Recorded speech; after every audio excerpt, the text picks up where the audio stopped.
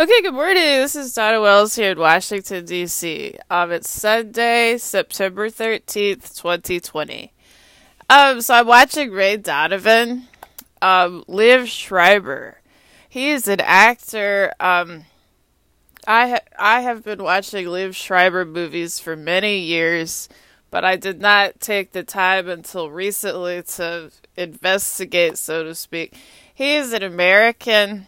He was born in San Francisco, but he grew up in New York City. He went to Yale for graduate school. So I'm watching Ray Donovan. Liv Schreiber is the main actor. My name is Donna. My last name is Wells, Welles. I'm from Texas. I'm a Longhorn. The show is set in Los Angeles. So, I have a specific message about the show in Washington. So I'm just going to pause here because the Battle of Gettysburg. I think last year I took a field trip to Gettysburg. My relative was Edward T. Miller, and he fought at the Battle of Antietam. That's a real accomplishment in the history of the United States Armed Forces. The Battle of Antietam is the deadliest battle. My relative was at that battle. So if you meet, it's a specific kind of American. They would be really tough. I think last year I went and saw 1917 as the World War I movie. Just the point of the podcast is to kind of acclimate everybody to the Americans, and if you meet the Americans, my relative really was at the Battle of Antietam. So in American war movies, there are occasionally people in the movie that are really, really tough. My relative really was at that battle. And just so everybody knows the specifics to tell the story right, the Battle of Antietam, Antietam, it was a Union Army victory in the American Civil War, and the significance of the battle was that the Confederacy was never recognized. So it was never such the case that the Confederacy was a country. It was only that it was a civil war. My relative really was at that battle.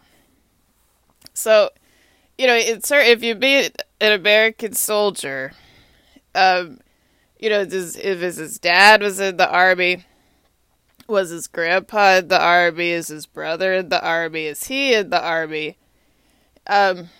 If you can follow it in terms of American war movies, there's occasionally a character in these things, and there's somebody who's really tough.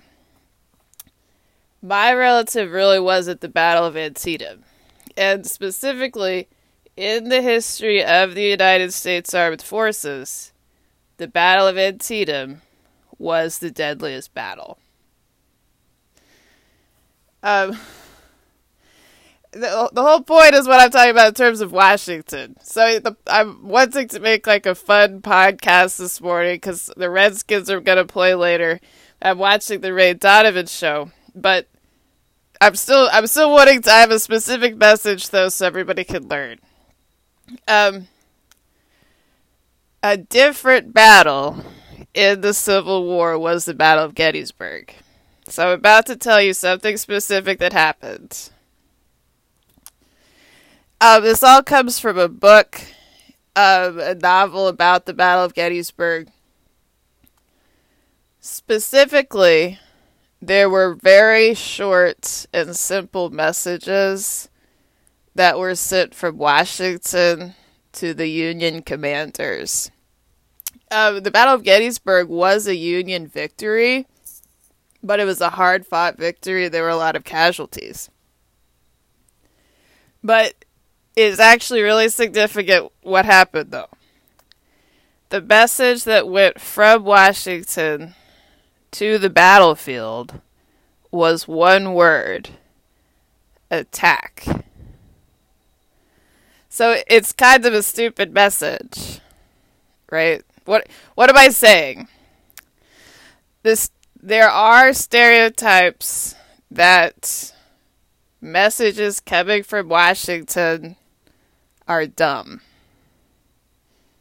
Okay? So just so everybody knows specifically what happened. The Battle of Gettysburg was a Union Army victory, but the battle was hard fought. There were a lot of casualties. The anecdote, the point of what I'm saying, though, was that the messages going from Washington to the Union Army commanders were dumb messages. It was simple commands like attack. Everybody gets it. Why is it? Because that doesn't really help, right? It didn't really help them. It told them, yes, proceed, but the simple messages like attack, that doesn't really help. But as evidenced by the casualties, but that it was a Union victory, so clearly somehow it did work. I today now live in Washington, so this whole time I'm aware of this precedent for kinds of dumb messages coming from Washington. If and when I do send a message, so to speak, I try to make it not a dumb message. But in terms of history, exactly what happened is that Washington sent messages to the Union commanders at the Battle of Gettysburg. And when they received them, they were dumb messages like attack. So, today, pick a different city. Is London sending dumb messages to their soldiers? Right? Is Moscow sending dumb messages? How much detail is it? Is it kind of elaborate? Should you not? What could the message be?